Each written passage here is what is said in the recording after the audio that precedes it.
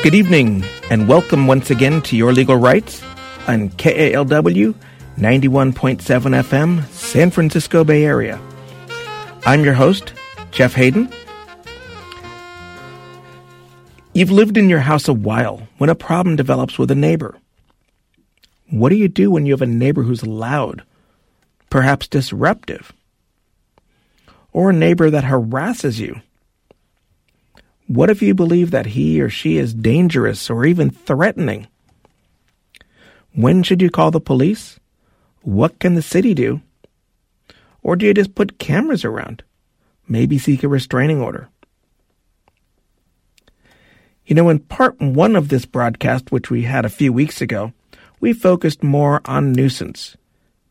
And with nuisance issues, there may be multiple sides to an issue. How do you find a peaceful resolution? How do you balance the interests of the two sides? This time, we're going to take a look at a few things that we didn't get to, such as we look at issues like the really, really bad neighbor and what can you do? Perhaps you've been living in the neighborhood a while and one of your neighbors began calling the police just because your kids walked up the street on the way to the park. We may look at things such as what happens in a homeowners association. Problems like these are more common than you think. Whether you have a harassing neighbor or one who hides behind curtains and calls for help when nothing is needed, give us a call. We have experts knowledgeable in the field. We would like nothing more than to hear your real-world experiences and lend some help where we can. There's much to discuss. Our phone number right here is 415-841-4134. Again, 415-841-4134. If you're outside of the San Francisco Bay Area, call us toll-free at 866-798-8255. That's 866-798-8255. 8255. Bear in mind that our attorney guest can't provide you precise legal advice. They won't have all the facts relating to your case, but we're happy to pass along legal principles to assist in your decision-making. And their legal guidance mightn't be the positions of their employers or their clients, but folks, they're here to help. And tonight we're discussing neighborhood issues, problem neighbor issues. You can call in with any question relating to the topic. You don't need to jump in to the exact point in our conversation. And after all, we want you, our most important guests, to join in the conversation. Returning to join us tonight, Lance Bayer is a municipal law attorney in private practice with an emphasis on code enforcement and personnel matters. Mr. Bayer has provided legal services on a contract basis and as an employee to numerous city attorneys' offices and public agencies throughout California. He's served as director of the Office of Citizen Complaints for the San Francisco Police Commission. Of the Police Commission for the City and County of San Francisco. For 15 years, he served as a deputy district attorney in Santa Clara County. Mr. Bayer has taught criminal law at San Jose State University and has taught at the police academies in Santa Clara and San Mateo counties. He's the author of a monthly training publication called The Reliable Informer. Mr. Bayer received his law degree from the University of Southern California. I won't hold that against you. And with offices in Oakland, Nabil Ahmed represents defendants accused of crimes in Alameda County and Contra Costa County, felony and misdemeanor defense, from murders to DUIs, as well as assisting clients in obtaining and resisting restraining orders. And you may remember from recent weeks Emily Andrews. Emily has been practicing in Redwood City since 2008, focusing on areas of family law, criminal defense, and conservatorship defense. Ms. Andrews has developed a significant presence in both civil and domestic violence restraining orders. A skilled and effective advocate, Emily Andrews is one of the nicest attorneys you hope you will never need. And of course, our most important guest is you listening, so please to join us in our conversation. Call us toll-free at 866-798-8255, 866-798-8255. 8255. And without further ado, let me welcome you, Emily, Lance, Nabil. Welcome to Your Legal Rights. Good evening. Thank you, Jeff. Good evening. So I guess question number one for me is, how do I know when can I try to resolve this myself? Give me some guidelines when I know I need to get a lawyer or call the police. Well, one of the things that I think everybody wants to encourage is people to resolve their disputes peacefully between each other. And that means that in a lot of situations, a neighbor will contact another neighbor and say that I appreciate if you would keep the noise down, if you would do something about your barking dog, if you would take care of the cars that are parked improperly. All of these issues where you can have a conversation with somebody who's rational and who wants to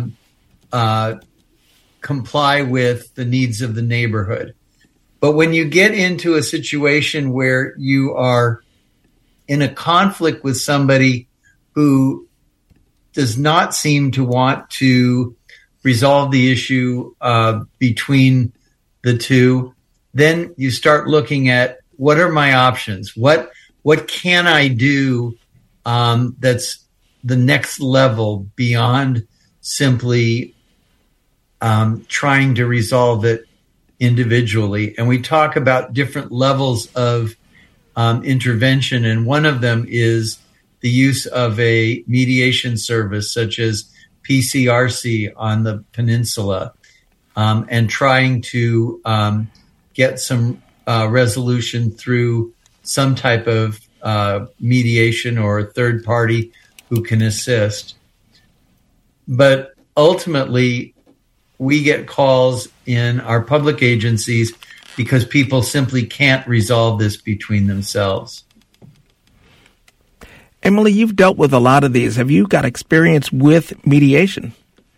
I do, and the realm where I've experienced using mediators is in HOA cases, so homeowners associations.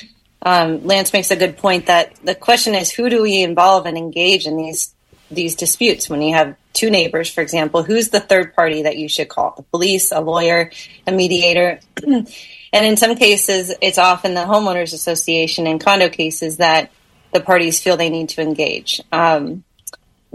Because they feel like that's a party that has an interest in resolving it. But it's important to remember that the longer these things go on and the more formal they become in a legal sense, it has a bearing on house values, right? If you sell your house and you have an open lawsuit, you have to disclose that.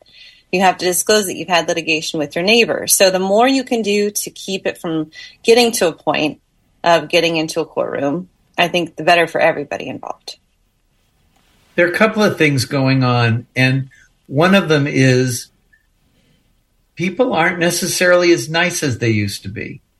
There's a change in the level of civility in our culture where people are intent on being able to do what they want. We used to talk about how your rights end where another's rights begin, so that you have the ability to do whatever you want until you get into an area where you are interfering with someone else's rights. Keeping that in mind, people are less likely to be civil about those kinds of rules. And the other part of it is that we have a lot of different kinds of offensive conduct that maybe we didn't see a lot of in the past. So I'm thinking about a case that we handled in one of the cities where the complaint was about a neighbor who was raising dangerous dogs and breeding them and raising them at home. and the dogs were not well treated. And you start to say to yourself, what kind of person would raise dangerous animals in a suburban neighborhood where the barking and the other conduct is going to affect all of the neighbors that surround him? But the person didn't seem to care about the effect that he had on other people. And speaking of effect on other people, at some point when you have a real problematic neighbor, certainly when you have litigation pending between neighbors, at some point don't you have to say something? If you're selling your house, for example, don't you have to disclose that? Yeah, we do. And, I think the real issue that comes up in terms of the restraining orders is going to be these property line disputes where, in fact, you're going to wind up in the restraining order court because you believe that your neighbor has encroached several feet upon your land and has therefore decreased your property value, and you begin surveying your land, and lo and behold, you're going to need to have a quiet title action to determine the exact boundaries of where your property begins and ends. And those types of disputes certainly would have to be brought forth to the attention of any potential buyers or sellers interested in your home, as that is a major issue that certainly affects the legal rights of the purchaser and the seller. 3 feet in either direction on a property line can, in the Bay Area, result in several $100,000, if not, depending on where you are, millions of dollars worth of dispute and litigation there with respect to the quiet title action. Let me turn it over to Sonny from San Francisco. Welcome to Your Legal Rights. Yes, thank you. My question might be slightly off topic, but please let me know if you can answer or not. So my neighbor, who's, I think, really destitute and has some substance abuse issues, lives in a small unit, I think 3 generations in a small 2-bedroom, like 7 people, and is constantly working on, his car and other mechanical stuff. He happened to, on his projects, he happened to cause a fire that caused his unit and my unit to be red tagged. And I lost some personal property, furniture, etc. The leasing company is, they're saying they didn't cause it, so they're not responsible. I don't have renter's insurance, so I'm wondering what I can do at this stage. You've really brought up a few different issues. One has to do with the nuisance and what action you might have against your neighbor. What kind of an environment did you live in? Was it an apartment or a homeowners association with people living close together? It's government-owned kind of like townhouse kind of units, single-story units in a row. And you were renting one of the townhouses? Yes. Was this person the landlord or another renter? Renter. So that seems to be kind of in a complicated area. Emily, does this look familiar to you? Yeah, so your recourse would be to the owners, I think, of the other unit. Does the owner own both units? Does the same owner own both townhouses? Yes. Okay. And have you reached out to that person? Yeah, they've just washed their hands off. They said, they didn't cause it. And so any personal property damage is all on me. Or I can go after the other unit renter. Well, that may or may not be true.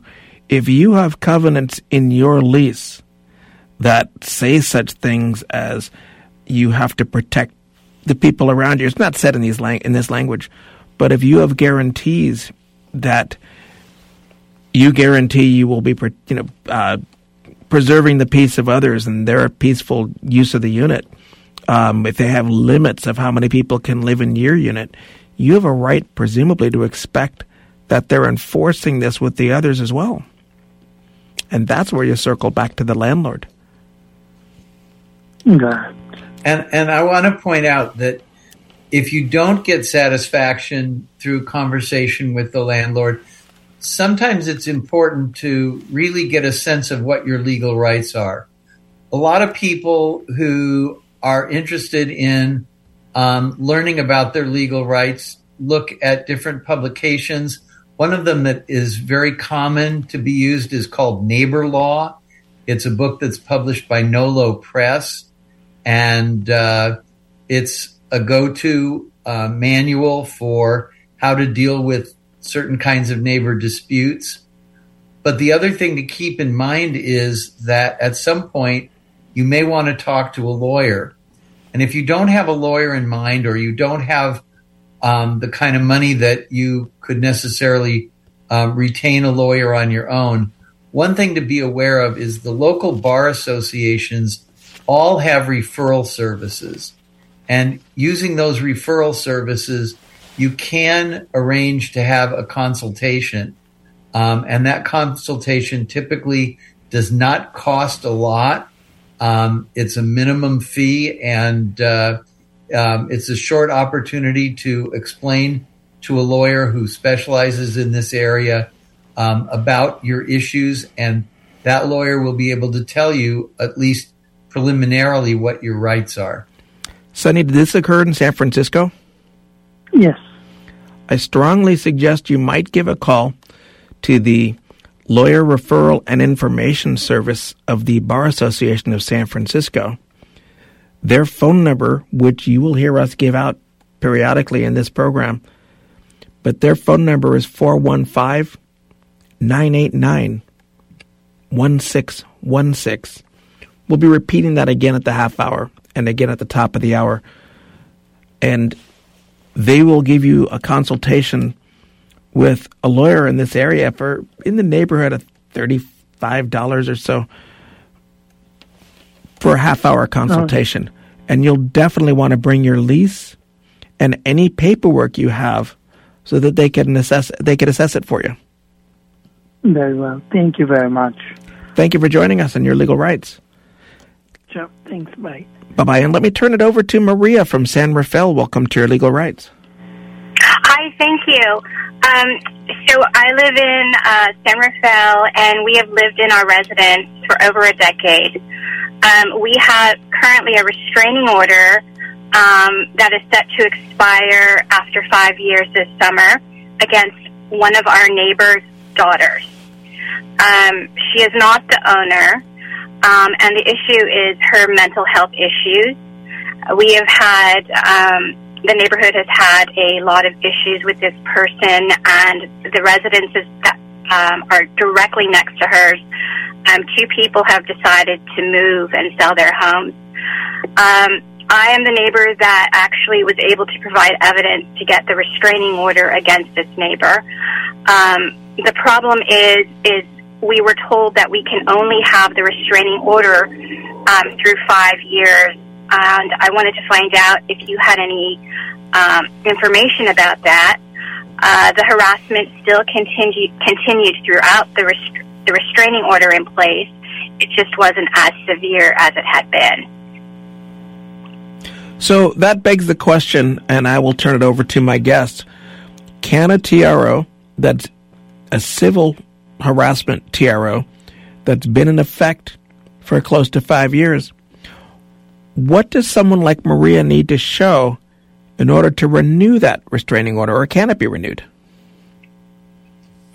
Yes, it can be renewed. It has to be requested to be renewed within, I believe, before 90 days before the expiration date of the restraining order, within 90 days of the expiration date. Forgive me. So I'm not going to get everything exactly right this evening, but within 90 days, yes, it does have to be done prior to the termination of the restraining order. And in this particular case, it sounds like there are continuing facts to support the reissuance of the restraining order. It's not, it moved from a temporary restraining order to sounds like a permanent order after hearing, after the court had considered the full facts and the evidence before it. And so the demonstration of future harm is, again, going to be necessary here. And I believe the caller has provided facts sufficient for that, in that she is an adjacent direct neighbor to the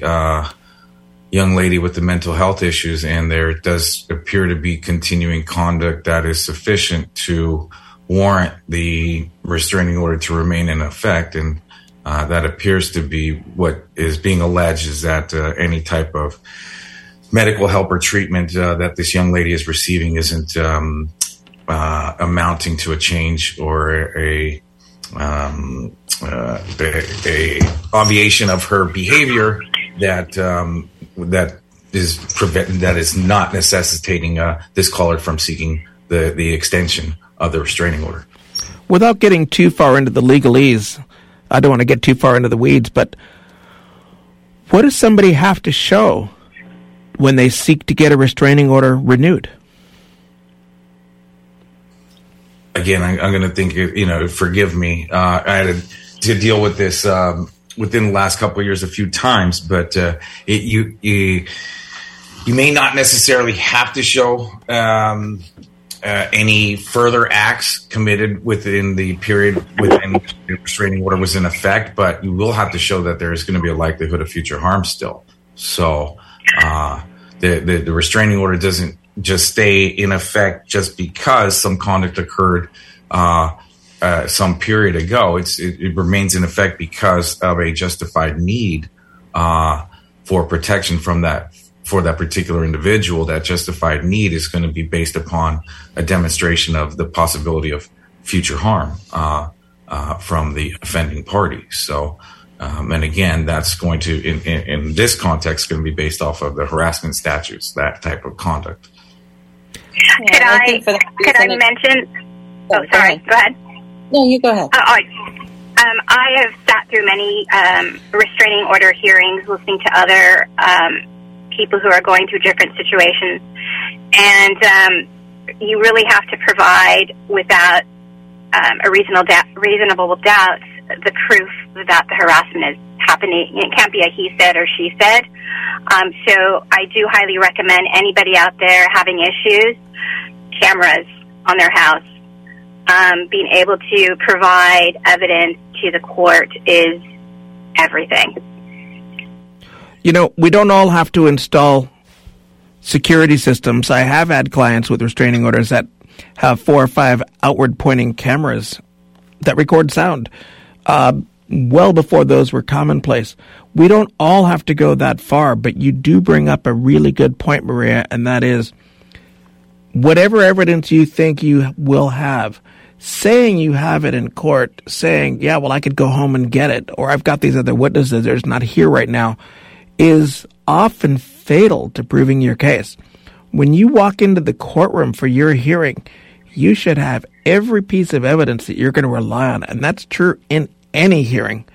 Don't count on the ability to make reference to it, and that somehow they'll say, bring it on Tuesday. If you're there for your hearing, have it ready. It's really important to keep in mind that you may have the best case for a restraining order, or you may have the best case of public nuisance, but you have to convince the person who makes the decisions, whether that's a judge or whether it's a hearing officer or whether it's a commissioner, and that person has to be convinced based on what we would call admissible evidence. In other words, what evidence that particular body or court is going to be willing to listen to and accept. So it's really important that you come to the hearing and you're prepared. You understand what is allowed to be viewed or introduced as evidence, and what is not, what the judge or hearing officer doesn't want to hear. So there's a lot of personal animosity between parties sometimes, but that's not helpful in making that decision. And one thing to remember is that when you walk into a courtroom, and as attorneys, we all have to remind ourselves of this periodically. When you walk into a courtroom, you have all of the facts in your head, and you take it for granted that that's the beginning point because everybody else does too. Often not the case. You're appearing in front of a judge who doesn't live on your block, doesn't know your neighbor, doesn't know the point you're starting from. You need to be prepared to start from point zero and bring that judge up to speed in that little amount of time you have. So it's really helpful to be organized and to sum up at the beginning what the problem is and really put the judge in the position where they're understanding why you're talking about the things you're talking about. Thank you so much.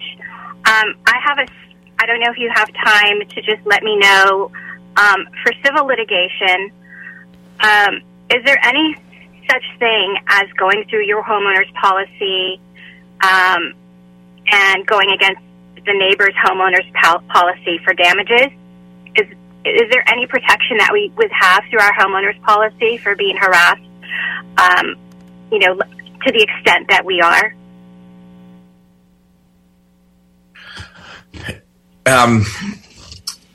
Before anybody answers your second question, I'd like to give everybody the answer to your first question. It's Code of Civil Procedures, Section 527.6, J1, the right to renew the restraining order. And as I mentioned a moment ago, you don't need to show any further harm that occurred during the period of the restraining order, but you do have to request the renewal anytime within 3 months before the order expires. Another thing that I wanted to clear up with respect to your first question is you were bringing up burdens of proof. I believe you had indicated that you didn't have proof beyond a reasonable doubt when presenting your case to the judge, and it's great that you brought that up because that's not the burden in the standard in that particular court. And in a civil case, you brought up a criminal burden of proof, and that's the highest burden of proof there is, proof beyond a reasonable doubt. One thing to keep in mind with respect to the restraining order court and the difference between regular civil courts and the criminal court, as you just mentioned, is that the burden in the restraining order court is going to be in between criminal and the regular civil burden, preponderance of the evidence. That's more than 50%, just a 51% coin flip. But in the restraining order context, it's going to be clear and convincing evidence. And so it sounds like what you may have had, the issue that you may have had in your case was one that most of us have when we are examining our the validity of our request for restraining orders and the conduct at issue. You approach it like a criminal case, and you think, well, whether or not this person committed the conduct and there's proof beyond a reasonable doubt, therefore I must get a restraining order. But that is not what is before the judge or commissioner in the civil harassment restraining order context. They have its own designated statute, and as I mentioned to you a moment ago, it's governed by the Code of Civil Procedure 527.6, and in there's going to be different elements that the judge is going to be considering, different than the presentation you're likely making, which is more likely, I'm assuming, akin to a presentation in a criminal court, something you want to avoid. In terms of suing people, I don't have the expertise in that, but I just want to, in terms of suing homeowners and the like, that's not my cup of tea, but I'm sure somebody else may be able to help you with that. But stay with us for a moment, if you will. You're listening to Your Legal Rights on KALW 91.7 FM. We'll be back right after this. Support for KALW is provided by the Bar Association of San Francisco. If you live in San Francisco or Marin County, the Bar Association's lawyer referral service can arrange for you to meet with an attorney experienced in the area of law related to your situation. Call 415-989-1616 or visit sfbar.org for more information. In summary, I think it's only fair to bring up, Maria, your homeowner's insurance or renter's insurance are usually covering one of a couple of things. They're either protecting you from actual financial losses and might allow you to make a claim for things that you have suffered that are covered by the terms of the specific policy, or alternatively, they're there to protect you from liability for those certain arenas that they cover. But I can't imagine a homeowner's policy or a renter's policy unless it explicitly says. So I can't imagine one that provides feed money for you to hire an attorney to launch a civil suit as a plaintiff. If you're being sued, they may well have a duty to defend you. But have any of you seen such a renter's policy or anything remotely close where it actually gives you money to sue somebody? Not only have I not seen that, but also the contrary, which is that if you want to go after your neighbor's insurance policy, typically a neighbor's insurance policy will not defend them for their own intentional acts. So if they're committing a public nuisance intentionally, then their homeowner's insurance likely won't cover that, and you're going to have to look for other forms of recovery against that particular neighbor. So if your neighbors are short on money, the bottom line is you're probably chasing after something you'll never collect. You know, I think, well, we've already realized if we sell our house, we would have to sell at a loss because we would have to disclose, as you mentioned earlier in your program. And other neighbors have sold at a loss as well. But, you know, really it's gotten to a point of there's never going to be resolution to the harassment with this particular neighbor. And, you know, what can be done, you know, we have the RO for protection, but that doesn't provide protection to the extent that the harassment has stopped. So my question about the homeowner's policies is, can one go after the other because of that? And it sounds like for their behavior, you're saying no, but perhaps if we sell at a loss because of this harassment, I don't know if there's any language in there where we can actually try to recover it through our homeowner's policy. I would be skeptical, but I would suggest, if in doubt, you can always call the lawyer referral service at the Bar Association of San Francisco. We just gave out the number again. They cover San Francisco and Marin counties. I would be highly skeptical, but you may be able to find from talking to a lawyer there they have other solutions for you. Thank you so much. I appreciate it. I wish you the best of luck. Thank you for joining us in your legal rights. And let me turn it to Aziz from San Francisco. Hello. Hi, welcome. You're on the air. Hi, good evening. Thank you for this program. It's really helpful. My story is that I get a coffee shop with my partner on 2001, you know, this 22 years ago. And then I get burned out with him, you know, and then in this December, I left the coffee shop and then he got it. He's the one in charge of it, and we signed paper that he got it and everything. And then when we start the coffee shop, I paid $3,000 deposit, me and him, for the rent, you know, like a deposit. So I don't know who to go after, him or the landlord, to get my $1,500 plus the interest on 22 years. And then when I email her, she says, no, I cannot give you that money because I did the remodeling at the coffee shop for you guys and da-da-da-da-da. I don't know what to do. Well, I think you're a little off topic of what we're talking about tonight when we're really focusing on how to deal with neighbors and get some relief that way. But it seems to me I got it. that if your former partner is taking over the business, that it's really something between the two of you rather than with the landlord, unless the landlord is basically cashing you out and starting over. But you might call.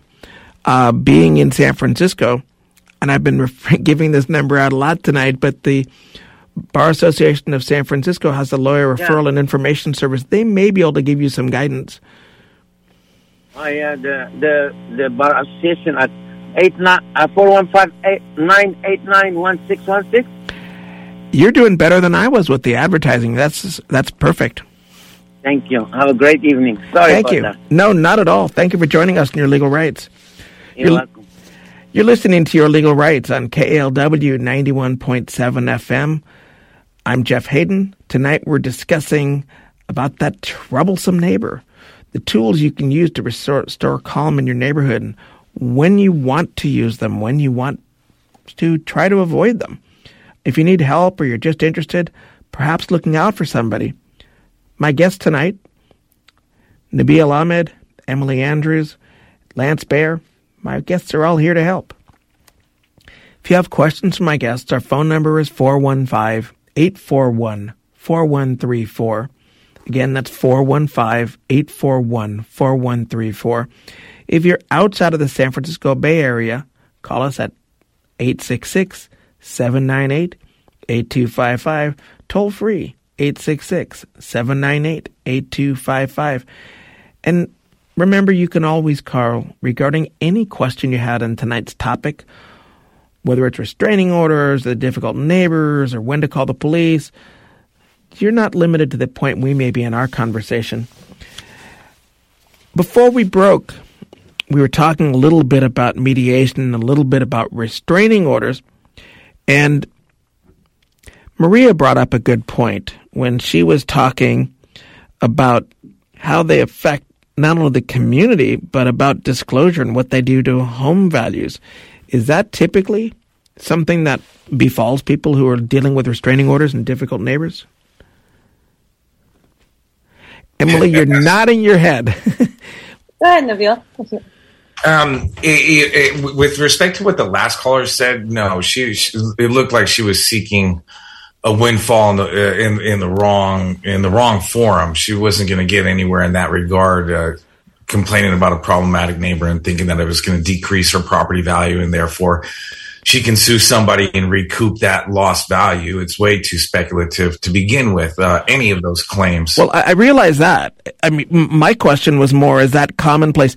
Obviously, I don't think she's going to be able to recoup it from any kind of insurance policy, maybe not from the neighbor themselves. My question was more geared towards whether it's commonplace that somebody suffers that kind of a loss because of the nuisance neighbor.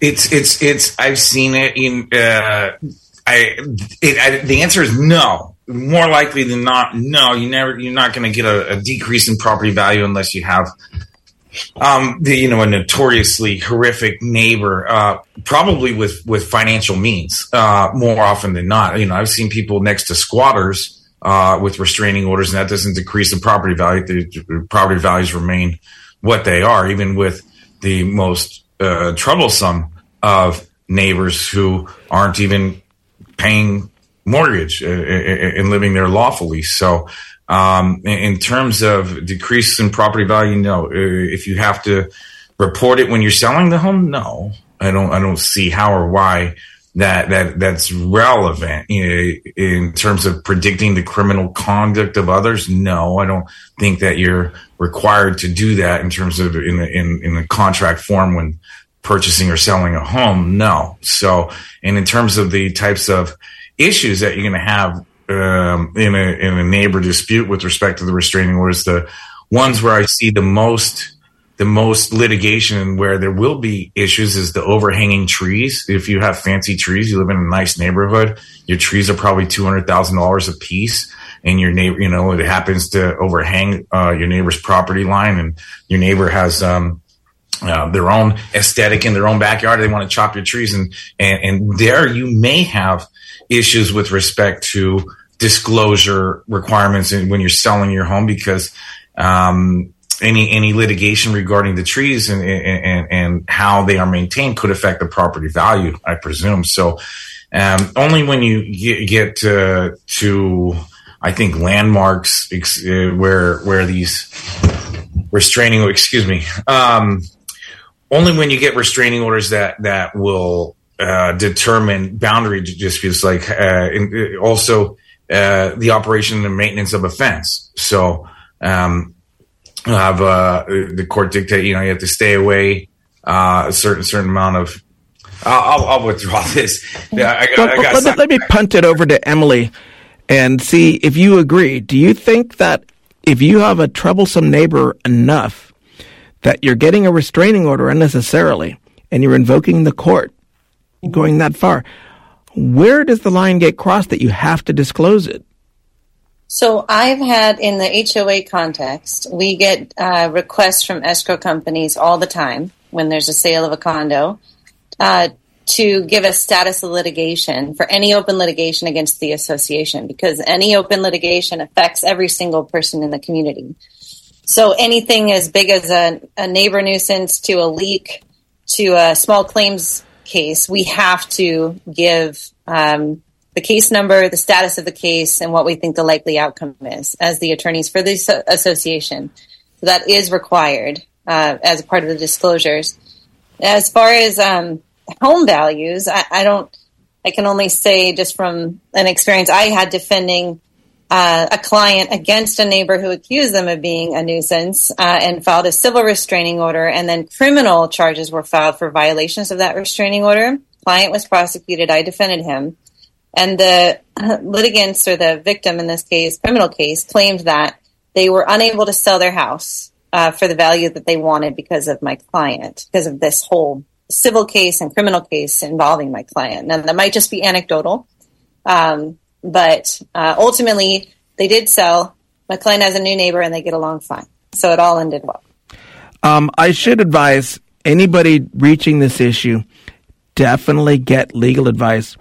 I've already heard from listeners that are talking about the absolute need to disclose and the concern that the number of offers may well be diminished based on those disclosures. Strong advice when you're talking about your own individual case, your own individual situation. Get legal advice. Spend the $30, $40, $50 you need for a half hour. Bring whatever papers, whatever information you have with you. Get advice on your individual case, because the answer may change from case to case. We want to make sure you get it right and that you're protected and not facing any civil liability yourself. Let me turn it over to Robert from San Francisco. Welcome to Your Legal Rights. Hi. I've had a problem with noise from a restaurant next door for many years, and I used to file complaints, but they really went nowhere. They made some kind of minor modifications, and it really didn't solve the problem. And these are I've got one store downstairs, that has no ventilation and has noisy compressors and fans all night under my apartment, and next door is a huge restaurant with big blower fans, right outside my window that they run all night long. And I've never seen anyone write a ticket to anyone for a noise ordinance violation in this town. And I just wondered what kind of recourse I might have if I ever had the means to pursue it. Jeff, I'd like to clear up my last answer, even though it's unrelated to what this guy has to say at the moment, because his complaint doesn't sound like a civil harassment restraining order type issue. It sounds actually, we can circle back to the last issue from Aziz, but I want to give Lance Bayer a chance to respond to this caller, because it sounds like we're there. One of the problems with living in a commercial neighborhood is that there's invariably going to be some kind of conflict, because businesses conducting their everyday business are going to have more noise issues and smoke and odors. that you might not have with a residential neighbor. The problem there is if you move to a place where the businesses are established, the courts are less likely to say that the established businesses have to modify or shut down in order to accommodate someone who comes to that nuisance. So you have to be really careful about what the nature of this nuisance is, and whether it occurred after or before you got there. Well, I was here before. That should make a difference. Yeah. And sometimes cities will get involved in enforcing the ordinance codes. Sometimes cities don't have a robust noise ordinance, for example, and there's not much they can do. And sometimes cities will simply defer to neighbors to address their own issues privately. Is there any legal recourse if the city doesn't enforce the ordinance? Well, typically you can't force the city to take action, but you can take action against those neighbors yourself. Basically, I'd have to sue. I guess is what you're saying. Does it matter? I haven't asked the question yet. I was going to ask my guest on your behalf. Does it matter if Robert is living in a place that's zoned strictly residential or zoned for mixed use, or it's perhaps C2. It is? Mine is C2. Does that make a difference? Mixed res and commercial. Yeah, I would believe so. And, again, it's from the case that I believe we discussed the last time. But yes, as Lance said, living in urban environments, you do have to accept certain types of noises and inconveniences. So whether or not the noise from the fan or whatever, with respect to the business establishment next to Robert's residence, whether or not that's even out of code compliance is even a question here. So I haven't even heard whether or not Robert's disputes or complaints with the business is even legitimate at the moment. It doesn't sound like there's been any type of investigation or further type of complaint to a regulatory agency that has indicated that there's any type of non-compliance to even justify any type of civil action. So, well, there are compliance issues. I mean, I can. Robert, you do have options, and an attorney you talk to can send somebody out to investigate and get a preliminary report of what they're finding in the area and what's reasonable within the area. But as I said earlier, remember, when you're in the land of nuisance, you're talking about a balance of interests. You're talking about the business and their legitimate right to do the things they have to do, as opposed to the residents and their right to the peaceful enjoyment of the premises. And the real issue is going to be a balance of the two on what's fair and reasonable under the circumstances. And having somebody in a business move in next door and upset a whole bunch of the neighborhood is very different than having somebody not liking the idea that something has changed, but ultimately they're being overly sensitive. And I'm not saying you are. What I am saying is that is the continuum between the two extremes. And at some point, it's really a question of balancing the two interests and what's reasonable under the circumstances. Okay. Well, and I hate to keep harping on this same thing, but you might contact an attorney with the specifics. And again, what kind of attorney would I ask for? Well, do you really want a civil attorney that's versed in nuisance, probably with some background in real estate? They could probably hook you up well with the Bar Association of San Francisco Lawyer Referral Service. And the idea when you're calling a lawyer referral service isn't necessarily that you're going to get somebody free or low budget if you're hiring somebody, but if you're not really sure where to go, they will give you a very inexpensive consultation and treat it as a test drive. If you like that lawyer and what they're saying to you, you got off to a jump start for a very small amount. And you can always move on from there. Go in with the idea of learning something. Maybe even if you don't like the attorney, you learn a bit about the type of attorney you want. The issues get a little clearer in your mind, and it gives you a better perspective to move forward and find the right person to help you. Whatever it is, I wish you the best of luck. And thank you for joining us in Your Legal Rights. Thank you. Bye. I do want to save a little bit of time for each of you for any final comments or remarks, but I did want to ask about one thing before we get there. I was listening, really going back to Maria and her troubles with the one neighbor. And that makes me wonder if when it makes sense or when it doesn't make sense to get a restraining order against somebody who is mentally ill and may not have the best mental resources to really abide by the order.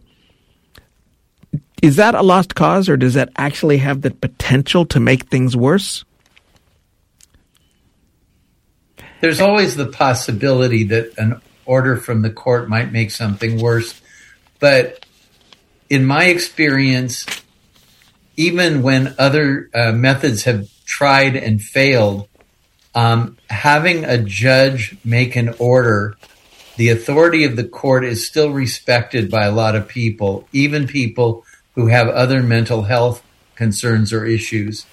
And having that order from a judge for a certain part of the population is all it takes to keep them from offending in the way that the order prevents. And of course, one thing that order does, it gives the police the ability to get involved in ways that they otherwise couldn't because this person is violating a valid court order. That's correct. We're nearing the end of the hour, and I wanted to give each of you up to a couple minutes for any last comments that you had. Who would like to jump in first? Emily, ladies first? I don't know if we're supposed to say that anymore. Oh, that's okay. But you're new to the show, so I'll let you go first. You're a gentleman. Thank you, Jeff. So nothing shocking, just that the more that people can do to stay out of court, lawyers, the better for everyone, I think. Just generally, I mean, we were talking about the mental health issues and restraining orders. The trick there is, I mean, these are people's children that are struggling and might have nowhere else to go. And these families are doing what they can to support these folks with their struggles. So to restrain them and not allow them to come home is difficult on that family. And just keep that in mind when you're using a harsh vehicle or tool like a restraining order. And Nabil Ahmed, would you like to take a couple minutes? I don't know if I have a couple minutes in me, Jeff, but you did want to circle back to one earlier question. I didn't give you the chance to do it. Maybe you want to take that too. Yeah, I'm going to start with Robert. I think he said, what kind of lawyer does he need? The last caller. And I'm not sure if he needs, it sounded like a landlord-tenant issue. Maybe are they in the same building? Because if he's in the same building, then it's a quiet use and enjoyment issue that he takes up with his landlord. So that may be something to look into. And then with respect to the restraining order, and do you have to list it in the sale of a home, and how can that be? And I was trying to figure out how a situation under the law. I still do think, yes, it's with respect to the maintenance of a landscape at or near a property line that may bring up a necessity to include that within a sales disclosure for the purchase or sale of a home.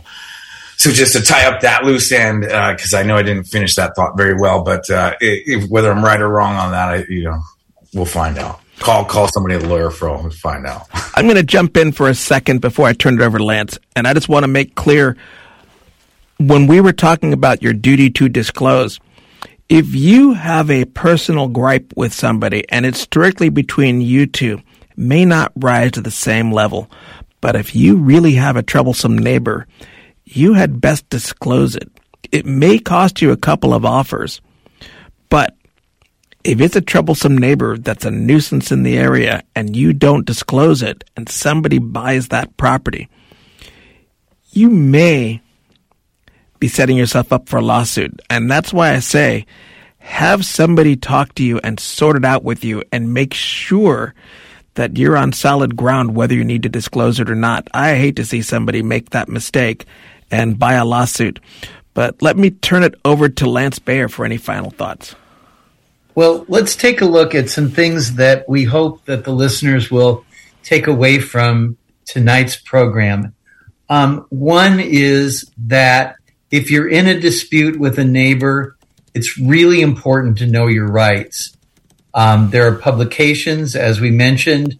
There are also attorney meetings that you can have, a short consultation. But it's really important to know what your rights are and what the boundaries are of what you can realistically expect the law to do for you.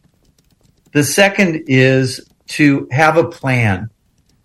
Once you know what you can and cannot do through legal means, whether it's through a lawsuit or whether it's through calling the police or calling code enforcement, once you know what the boundaries are, have a plan, have a strategy that will get you to where you need to go to be able to deal with that nuisance activity. Number 3 is to be patient. These problems generally take a long time to build, and they take a long time to resolve. You can't really expect that something is going to be done that is going to make the problem go away overnight, although sometimes it does happen. And finally is to use the resources that are available in the community, whether it's mediation, whether it is talking to friends that you have in common, whether it's your homeowners association, but to be aware of the resources that are out there in the community that can assist you to be able to bring this dispute into some kind of resolution. And that'll be the last word on the subject. I want to thank each of my guests. You've been listening to Your Legal Rights on KALW 91.7 FM, San Francisco Bay Area. Tonight we've been discussing some tools for dealing with difficult neighbors. Our guests tonight have been municipal law attorney Lance Bayer, criminal defense attorney Nabil Ahmed, who represents clients seeking to obtain or resist restraining orders. And on that same note, Redwood City attorney Emily Andrews, the nicest lawyer you hope you'll never need. Next week on Your Legal Rights, we return to look at labor and employment, but with an interesting twist as we take on AI in the workplace. A big thanks to tonight's guests, Lance Bayer, Emily Andrews, and Nabil Ahmed. Thank you for joining us. Tonight's show has been produced by yours truly. And a big thanks to all of you for listening. And at the controls, Joanne Marr. I'm Jeff Hayden. Thank you, be safe, have a good night, and zealously guard your legal rights.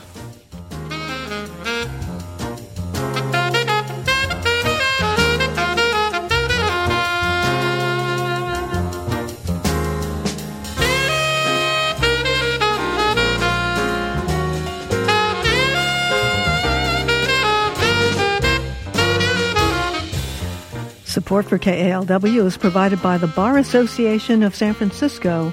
If you live in San Francisco or Marin County, the Bar Association's lawyer referral service can arrange for you to meet with an attorney experienced in the area of law related to your situation. Call 415-989-1616 or visit sfbar.org for more information.